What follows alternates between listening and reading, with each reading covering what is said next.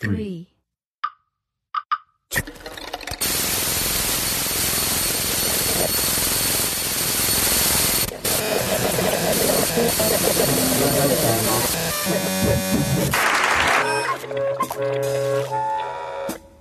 Darmstadt on Air number 9. Interaction with other ears. Kate Mollison in conversation with Anea Lockwood. Hello, and thank you for joining Darmstadt on Air, our series of conversations on music and experiment. My name is Thomas Schäfer from the Darmstadt Summer Course team, and I welcome you to the 9th edition of our podcast. As you might know when you have already listened to one or even more of our conversations, each episode is hosted by a tutor of the Darmstadt Summer Course. And this time Kate Mollison takes the mic. Kate is a journalist and broadcaster. She presents BBC Radio 3's new music show and Music Matters. Her documentaries for BBC Radio 4 and BBC World Service have investigated music in many different parts of the world, with many different musical genres. Kate's articles are published in The Guardian and The Herald, BBC Music Magazine or Gramophone. Next to Darmstadt, where she is conducting the workshop Talking About Music, together with Peter Meanwell, she teaches music journalism at Dartington. Her conversation partner is the composer and electronic musician Anea Lockwood. Anea was born 1939 in Christchurch, New Zealand. As Anna Ferguson Lockwood, she registered in 1961, 62 and 63 at the Darmstadt Summer Course and visited workshops, for example, by Luciano Berio, Olivier Messiaen or Karlheinz Stockhausen. In the early 60s, she moved to London and a decade later to New York, where she was in touch with Pauline Oliveros, John Cage, LaMonte Young or members of the Sonic Arts Union. With Kate Mollison, she talks about her life as a composer, her early important experience in Darmstadt, about her glass concerts and long-durational river recordings, and the small scenes in New York. Please enjoy listening. Hi, Anea, there you are. Hi. Hello, how are you? Good. It's getting a little chilly here. How about in Edinburgh? Oh, it's beautiful here today. It's one of these rare, very blue, very sunny, very still autumn days. It's absolutely gorgeous. Why don't you start by telling me what's in that photograph behind your head? It looks like a mountain and a riverbed. It's Altus Pass, which is a pass through the Southern Alps, about 3 hours drive west of Christchurch, where I was born.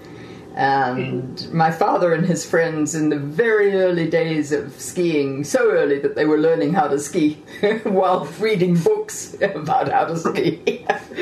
In the very early days of skiing, bought little batches there, little huts which had been built for railway workers who were putting a tunnel through the pass.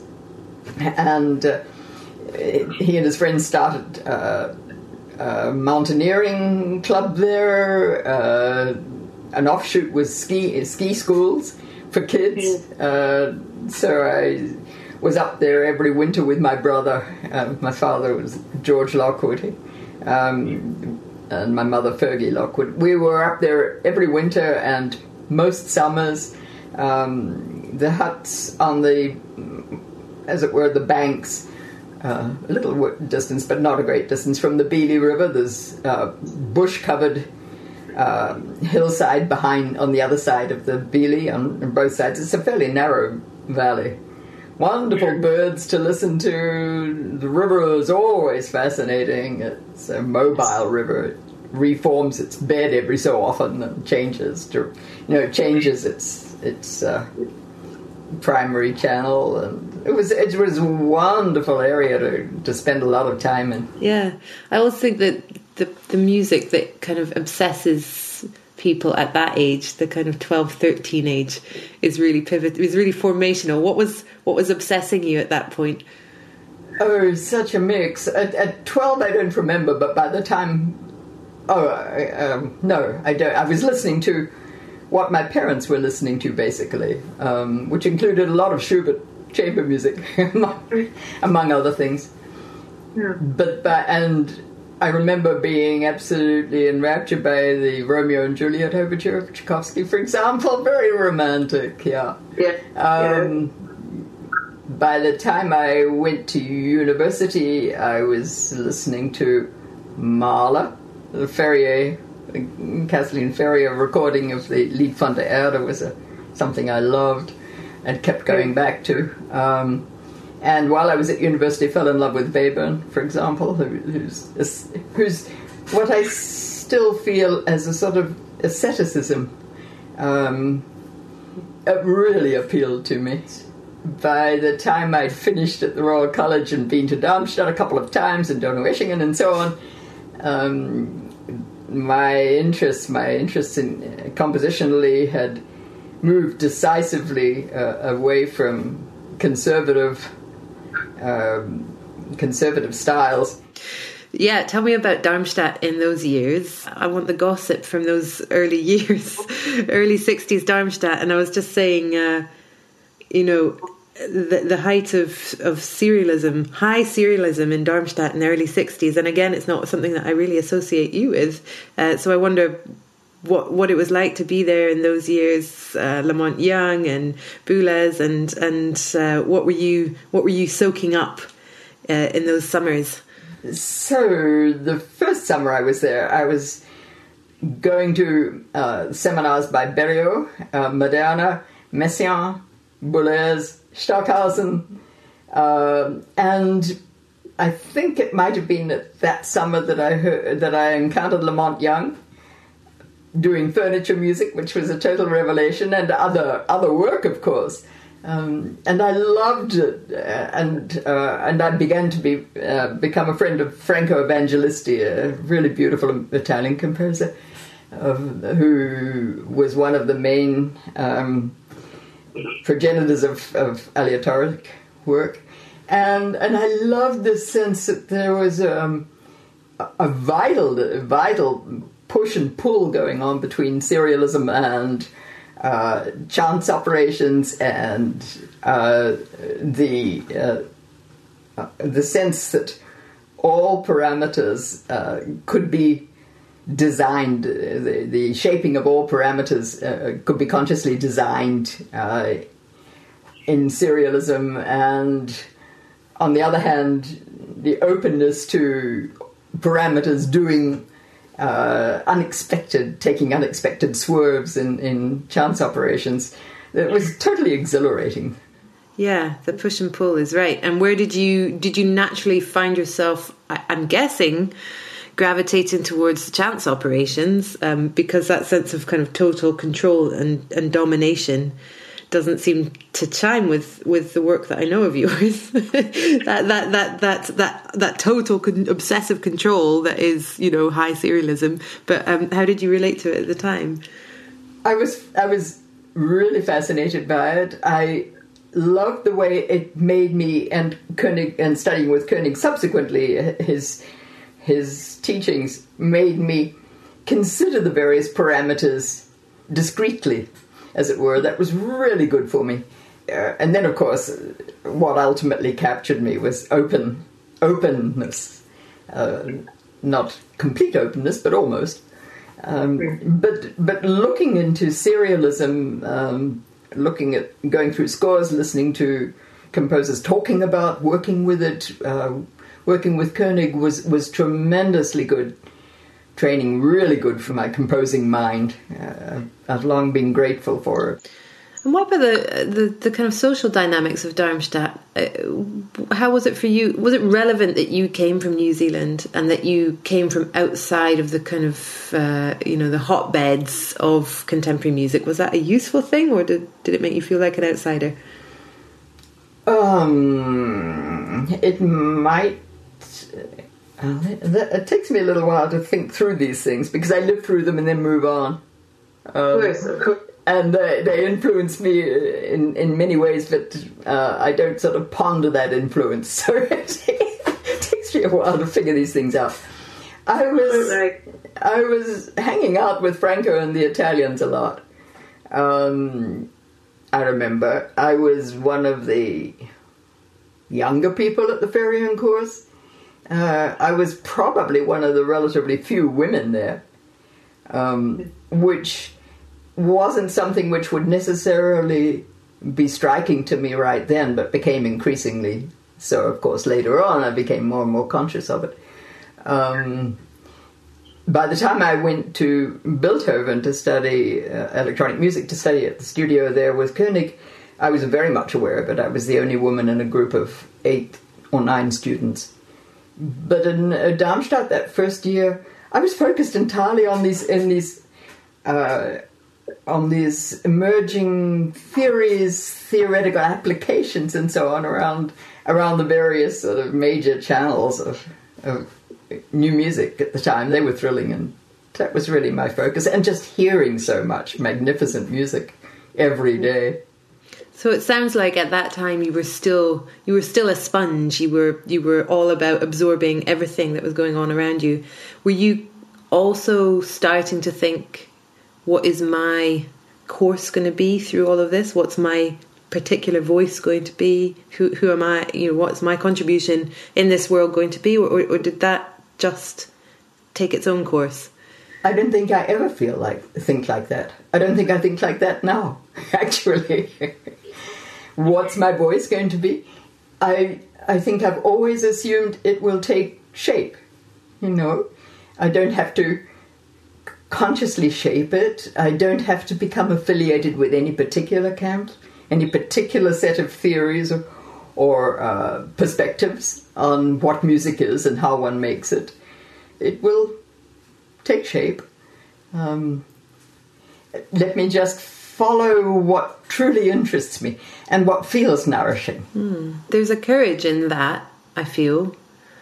I mean, I think so many young composers, young artists, young writers are very conscious of where they fit in the scheme of things and who they align themselves to and what their image will be and where they'll get their platform and who, all of these considerations. So it takes a certain degree of kind of self-assurance not to go down that route. I wonder where you got that from. My mother instantly comes to mind. My mother was in many ways a risk taker, which was wonderful. And I've always had such a lot of help.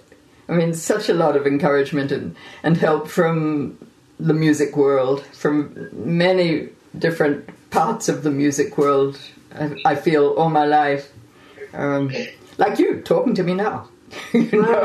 By the mid-'60s in London and in Europe, but especially over in England and the US, it had become so clear that there were so many different aesthetic avenues we could all just dive down, that no one way of working was dominant necessarily or should be dominant, that they were all accessible to us. We could try moving in any direction, and that pulls you a little counter to career-oriented focus,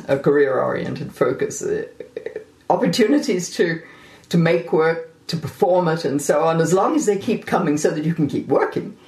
Everything else will also sort itself out, I've long felt.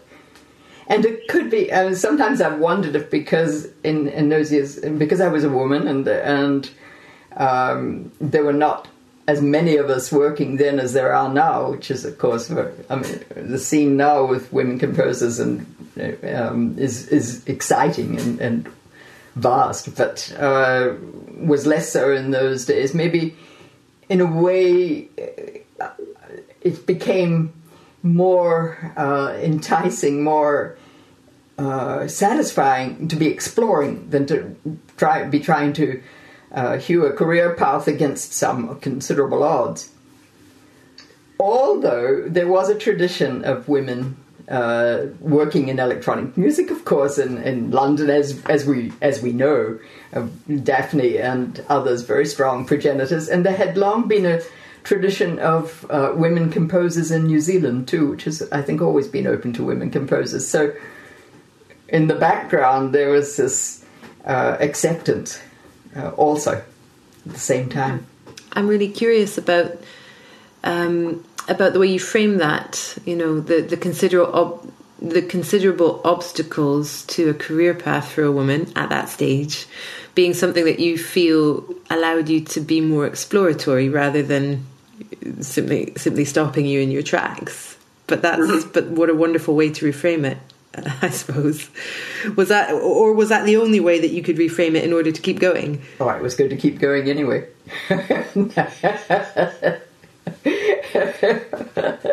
That kind of answers itself, I think. There's your answer. What? You said when you were at Darmstadt and you were one of the only women on the course, you didn't really maybe notice it so much, I guess, because it's what you were used to.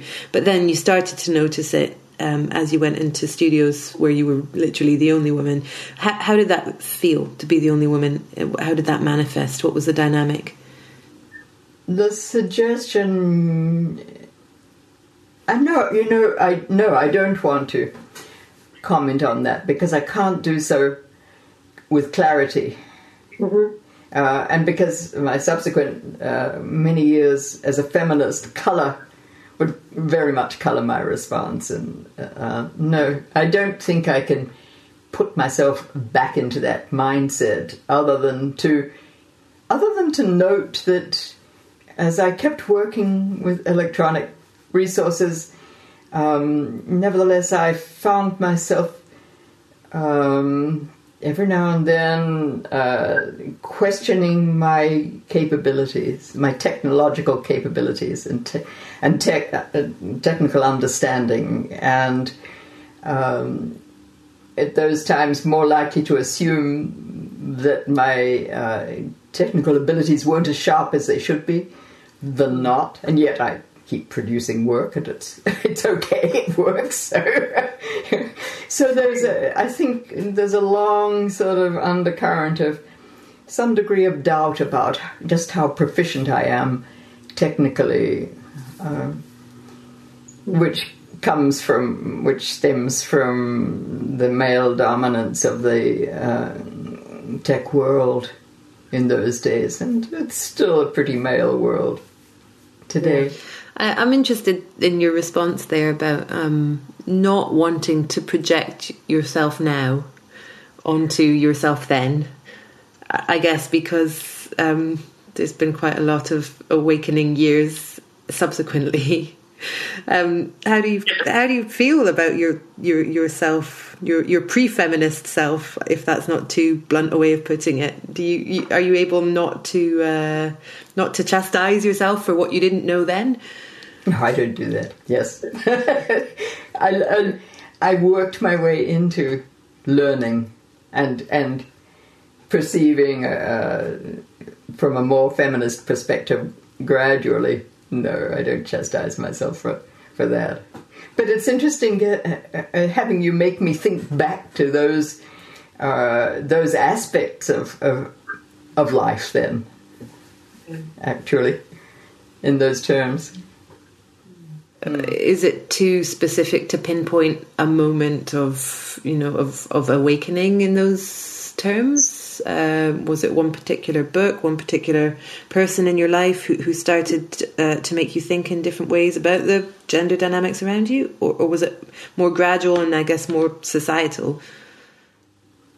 There were moments of acute revelation, not necessarily revelation at the beginning of recognizing gender dynamics at work, but encapsulating them very strongly, one of which was encountering Charlotte Moorman and Namjoon Paik in London during those years, and perceiving Charlotte as really struggling as a woman, and the necessity of her so strongly asserting what she wanted, how she wanted things done, concretely what she wanted from a situation, a performance situation, from a presenter and so on, how absolutely necessary that was to her, how easily it came to Namjoon. So watching that, talking with Carolee Schneemann in those years were revelatory experiences. I listened and just took it in. So we're kind of on the pivot now of you in London and you kind of being tugged west to go to America. And I know you've said that part of what attracted you to go over there was this sense that there was something really, there was a pretty interesting community happening over there, and you kept meeting all these musicians in London. And what was, I know it was Pauline Oliveros who eventually was the kind of, the door opening.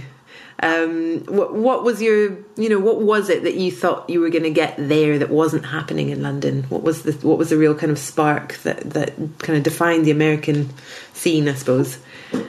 It was I have to talk in general terms, but perhaps it would make sense to say that I really loved the work of the American artists and musicians and composers and thinkers, which I had been encountering, as you mentioned, for several years in London. So that included David Behrman, Bob Ashley, Gordon Mummer, and Alban Lucier, and the musicians of MEV, who were based in Italy at the time, but whom I kept coming across. Carolee's work, Namjoon, who is so many people. What Larry Austin was doing, and Pauline herself, and I didn't yet. Of course, I hadn't encountered Ruth Anderson yet. It was Ruth who ultimately moved me to the States. Effectively. But the people who were presenting work in Source, just a lot of American artists in various media, and their work was so vibrant and so clearly exploratory, in a way which I had experienced in London for quite a while, but which was settling somehow. In London, those channels seem to be settling down, perhaps because Cardew's position became more and more central to the London, and the positions he took became more and more central to the London scene, and it wasn't a perspective which interested me. Whereas the American scene looked more and more open, and looked as if it would be continuing to open up, and full of all sorts of both low and high level, but especially low level opportunities from small institutions and small sources to present work. It was just totally enticing. It was exhilarating. That's really interesting, and I'm thinking loads of different things. First of all, about Cardew and his kind of centrality to the London scene, and that being something that in a way was quite it made a kind of monoculture almost of the new music scene.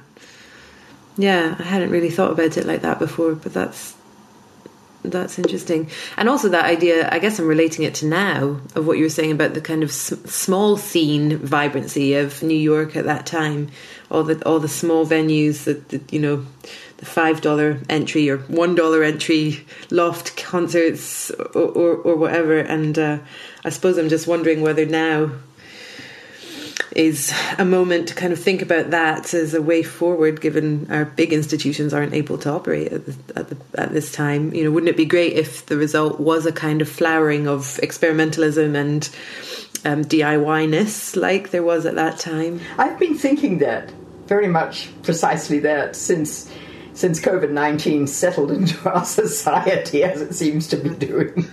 I've been thinking that that small gatherings, since small gatherings are going to become routine, I think, and that the major institutions are running into all sorts of very obvious problems, that and the people are still producing work like crazy. I mean, really working at a high level of energy. that it would make a lot of sense for the small scene opportunities to come up again, and for us to figure out how to present our work live in such a way that everyone is safe, that all who can are fully present live. We so many of us miss that enormously. So this seems like a nice model to go back to, and small scene, low funding, sure, but the possibility of live interaction with other ears is essential. It's essential, I think. Music's a communicative, communal experience. Yeah, absolutely. And they tend to be the most rewarding. As a listener, it's the most rewarding and immediate thing to be in a small place with people taking chances, which is where it's possible. I mean, is it too boring of me to ask how people make a living that way? It's not in the least boring, and it's entirely pertinent, and I'm not sure it's answerable. Yeah, exactly. How did people make a living then, doing loft concerts in New York in the early 70s? Well, it was a mix of, for many of us, it was a mix of relatively small fees from the presenter or door money, but at a certain point I just stopped doing gigs for door money. We can't survive on that. I didn't think it was really a good idea.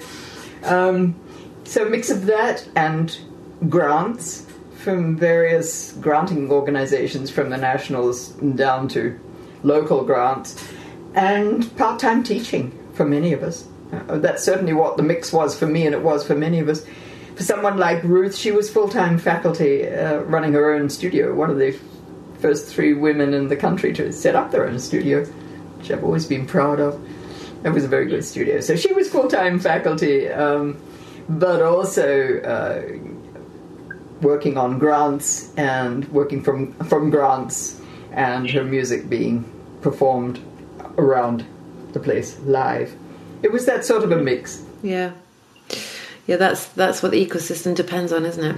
But is it just? I mean, it's just it's a slight tangent here, but it's such a live question on everybody's minds. Is what are we going to do? And is there a model that actually allows us to be more free? And can we make this moment into something that allows for the kind of positive shift in the music industry that could be really exciting? Yeah. So the music becomes less of a commodity and more of an experience, more of a vital experience. I wonder if we can talk about the Glass concerts, Sure. which we mentioned in passing, but which we didn't really go into. And I'd just love to hear. I would love to hear how those came about, and I suppose it feels like a very important juncture, that moment. And I've read somewhere you said that working with Glass meant that you didn't go into synthesizers, which might have been another option for you. And I thought that was really interesting, that this in a way satisfied or ignited your fascination for complicated sounds, but not through synthesizers, and why you think you went in that direction. Okay, let me sort of clarify that a bit. After studying in Bilthoven with Koenig, and reflecting at the sounds that we were building in the studios, in the purely electronic music studios, Rein Elektronische studios, lacked vitality and inherent vitality. And the way they were composers were working with them, the ways in which they were being worked with were fascinating, but in themselves the sounds seemed to me to be somewhat inert. And it got me thinking about what sorts of sounds did I consider had inherent vitality, which would make me want to work with them. And those were acoustic sounds, which in itself was the beginning of my finding another sound world to work in. And then I started trying to figure out what acoustic sounds or what acoustic resource hadn't really been thoroughly investigated and would produce and could produce really complex sounds. And I landed on Glass as something which would be unfamiliar to audiences if I avoided the usual glass harmonica path, and probably interestingly complex and varied and really fascinating and fun to work with. So then I moved towards glass and made contact with Pilkingtons, the big British firm, who were wonderfully receptive and remained wonderfully helpful for several years as I did the glass concerts, and built me containers with which I could ship the glass over to Australasia to do some performances and things like that. They were fantastic. You described yourself as something of a romantic when you were talking about your love of Mahler, for example. And I wonder how much it mattered to you where the sounds come from, what was generating them, what the material represented, what the visuals represented. Was it purely a search for the quality of sound, and it could have been anything that made it, no matter how prosaic?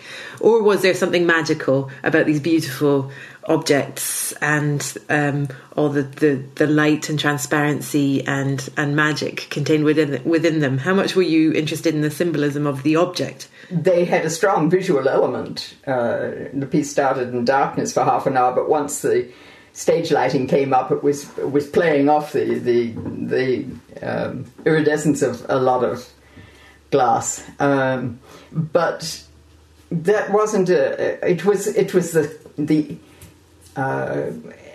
the intricacy and variability of the sounds that I was able to discover that really were of prime importance to me.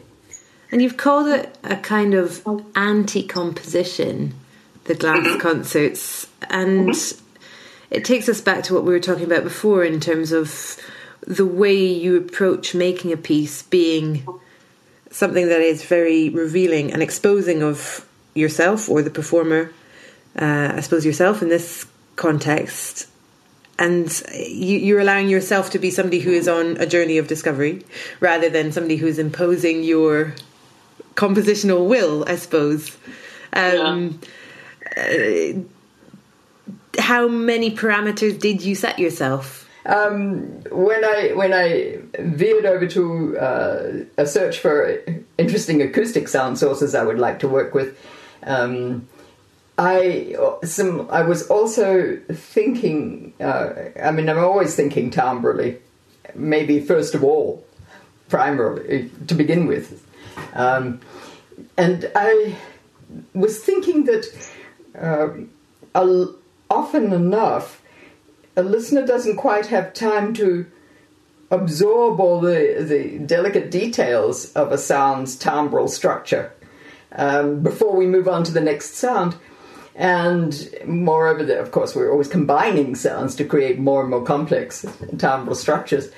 And the inherent details, interesting details of any one sound tend to get buried, either linearly in a chain of sounds in which the point is how they interact with one another, along with some broader details, or vertically, how they're interacting and modulating one another. But the details of any one of those sounds themselves tend to get a bit lost. So I thought, I need some ear training, basically. And something, and was pulled towards the idea that if we listen to any one complex sound sufficiently intently, we are hearing a structure that's totally fascinating. And moreover, for myself, I'm hearing a structure of periodicity, pitch relationships, and so on, noise modifications, more intricate than something I could conjure up intellectually. So I started working with one sound source at a time, sometimes just one sound, to reveal those structures instead of painting over them in a way, or instead of using them as objects.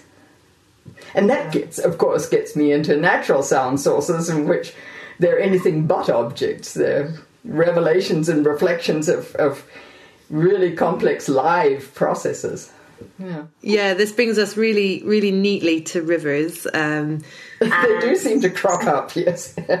And the recording rivers, the Play the Ganges backwards one more time, Sam, which is just the best title. Thank you. What did you at the beginning of that? Was how? I don't want to use the word whimsical because it feels like it's trite somehow. But there's some, how much was that about the image of the river, the association you had from your youth, and the kind of natural associations rather than the sounds itself, or was it again that search for the complex sound and your idea that a river was great ear training, which is a fun way of looking at it, or was it both? Maybe it was both. You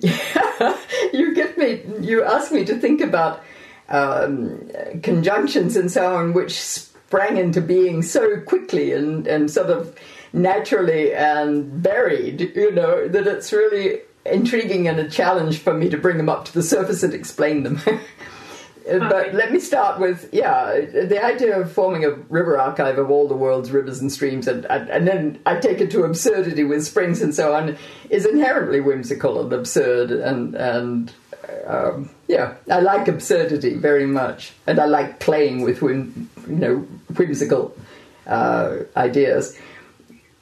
Other than that, I was also beginning to explore John Michel's that information, which I think I culled from John Michel's book about the connections between rivers, and riparian environments, essentially, and healing, psychological healing processes, and was curious about how much the sound of moving water contributes to that possible healing, and wanted to really dig into the sound of moving water. And of course, for all the obvious reasons buried in my childhood, in sound of moving water and river systems per se are very resonant, have all sorts of resonances for me. So, an absurd idea, but also a way of assembling river recordings, and I like the idea of involving my friends in it too. And it never really went very far because I was commissioned to do the Hudson River not terribly long after. And how important was it that it was that river, the Hudson, and all the history and culture and sense of place and sense of meaning that river entails? How important was that? How much could you retain that sense of pure sound? The pursuit of pure sound, and how much did the implication of that particular river come into it? It's not my history. Perhaps if it had been the Thames, that would have been more in my consciousness, the history of the river, as I worked on it, perhaps.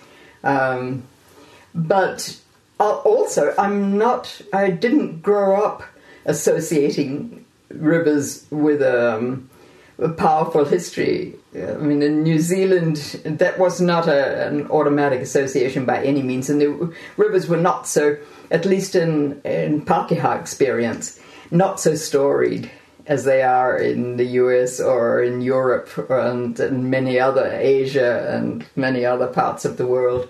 They're wild things, right? So that aspect of, and I wasn't interested in doing anything reflective of a documentary. I was, with all the river work, it's always sound. I'm interested in the way the sound of the river changes. So I wasn't thinking. I didn't think as I went down the Hudson about its colonial history, which is of great importance, of course, to the settling of the state I've been living in for a long time. But I just wasn't thinking in that direction. What I was interested in was, and what got me started on the Hudson, was the realization that New Yorkers love it, but it's a visual. For most New Yorkers, it's a visual symbol. and a visual entity necessarily. I mean, it's not so easy to get out on the river unless you're on a ferry, and even then you're not really hearing the river's sound so clearly for various reasons. So they don't have much of a chance to listen to it to any great extent. And for at the time at which I was working on it, people were not swimming in the Hudson. It was heavily polluted. There was an ongoing crusade to clean up the river, which fortunately had some excellent effects. But then people weren't swimming in it, so they weren't feeling through their bodies, how powerful that river is. It has very powerful currents, strong currents. And I wanted to get at that. I wanted to bring the sound of the river to people who live near it or see it every day, and some sense of the river's energy, its physicality.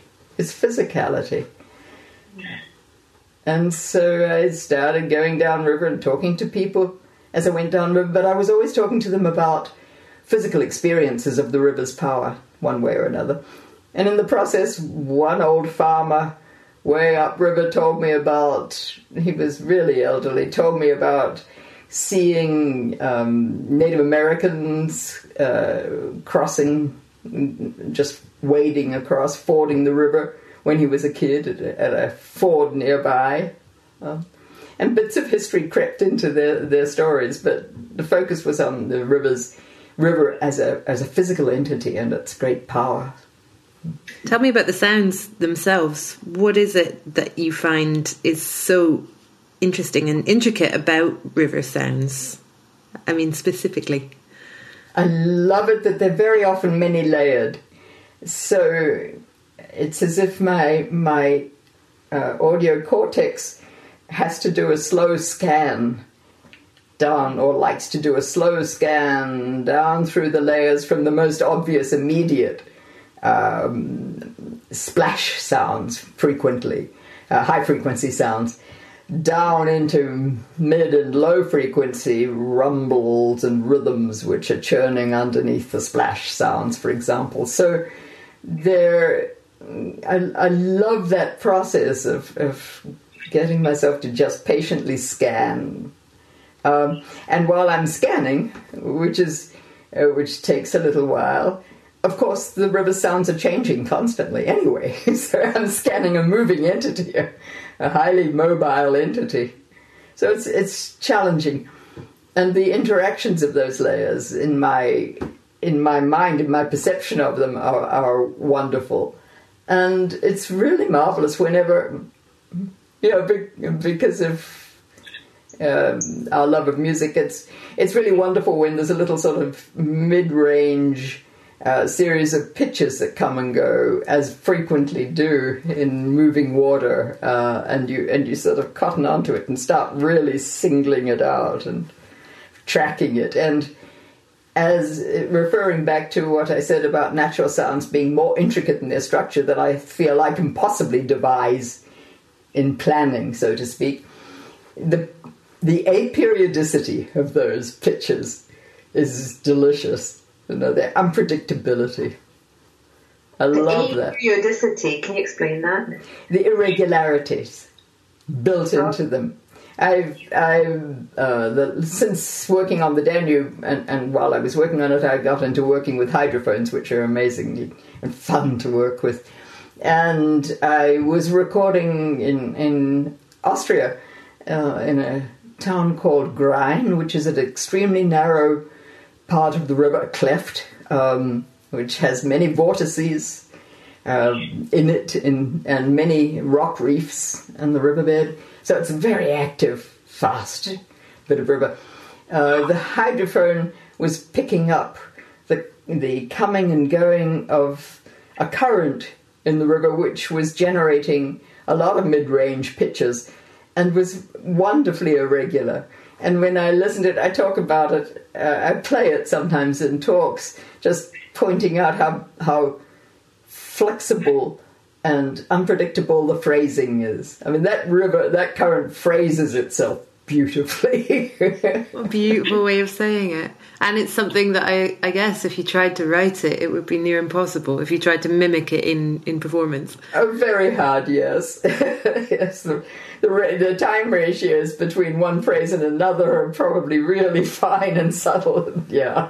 Probably what a lot of musicians would aspire to is that kind of flux, which is so innately natural. It cannot be faked. Have you had to resist? Because it's interesting listening to you talk and your emphasis on the innate musical sound quality aspects of what you're doing. Have you had to resist people imposing a political slant on your work or an activist slant on your work? I confess I wouldn't object to people imposing an activist slant because preservation of river systems and water tables and so on is going to become more and more critical and crucial as global warming continues exponentially increasing. And I'm not a natural activist myself, but I've always hoped that when people listen to recordings of rivers by myself and all the other people who are working with river systems, it evokes personal connections to a river system and evokes a sense of caring around it. Not something I express directly, and I try to avoid being didactic in my work, and whenever I've done it, it hasn't worked. So it's not something I do well, but I'm delighted if somebody else takes it. The business about being an activist or not being an activist, how much was that on your mind back in the 80s, for example? I mean, I'm thinking of when the album was released of the Sound Map of the Hudson in 89, coinciding with a major oil spill, the Exxon Valdez oil spill. Was this coincident? I mean, it was coincidental, presumably, the timing there, but did it strike you as significant that your work could be used as eco-activism? I don't recall. I mean, I wasn't thinking along those lines, so I didn't come up with the possibility myself, and I don't recall anybody approaching me with that mindset, in fact, at the time. What it did make me do is to stop buying Exxon gas from Exxon for decades afterwards. I suppose I had in my mind seen you as someone who was a early and important activist in terms of drawing our attention to new ways or ways of reconnecting with natural resource with nature, and that being a really important way to awaken a sense of care, as you say. It's core. It's core to what I'm doing. If I could just follow up on that a moment. Yes, awaken a sense of care, and by now what I'm talking about is you've probably come across several times by now. What I'm talking about is how is sound in the body, sound, the way in which sound enters our systems, and that is a conduit of connection to the phenomena we're listening to, and the vital importance of developing recognition of our non-separation from the other phenomena of the world, and that for me is absolutely core to what I'm doing, and it's been driving my. It's been what I've been moving to all the time since I first started recording out in the environment, and what we call the natural environment. It's just the environment. It's tricky, isn't it? I wonder what we as a musical community should be doing now. I mean, we're talking as the west coast of America is on fire. Yeah. And there's a president who's questioning the essential science of climate change. What can the arts world do in the terms that we're talking about now to speak with a message that is useful and that doesn't switch off the ears of people who aren't yet convinced, that doesn't just speak within its own bubble of already converted? What do you think can be done? I don't know. I don't have a concrete answer to that. I'm really aware of the fires because we have a fire season in Montana every year, which sometimes is extensive. This year so far it's not bad, but it has been extensive at times. So wildfire is not a concept to me, it's more of a reality. I've never really had an answer about how to help address these major circumstances into which we plummet and what we should do. Catherine Emler, who's a superb sound and a sound artist, I won't label her more than that, working out of Berlin, German. She got together small groups of people. Everyone in each of these groups had a broom, a different sort of broom, 4 different types of broom. Catherine had listened to the different sounds which different types of broom make on pavement and cobblestones and so on. It's an urban environment like that, an old urban environment. They all sound different. And different strokes and speed of stroke, and you can get into these delicious details with that sort of work. Create these very different sounds, and did what she called a ballet of brooms in Linz about a week ago, with a number of these groups scattered throughout the city, working their brooms, and it's utterly beautiful and masterfully, which is a terrible word, but simple. And the sounds are just delicious. They kept it up. I think all these groups kept it up from 10 in the morning till about 11 at night. It was a very long time. And of course the ambience changing around them all the time, moving through different parts of the city, at the end of which she said she was so thrilled when a number of participants came up and thanked her for the respite it had given them from the constant pressure of calamity, so to speak, of anxiety, of things a sense of things falling apart, for the respite that the ballet had given them.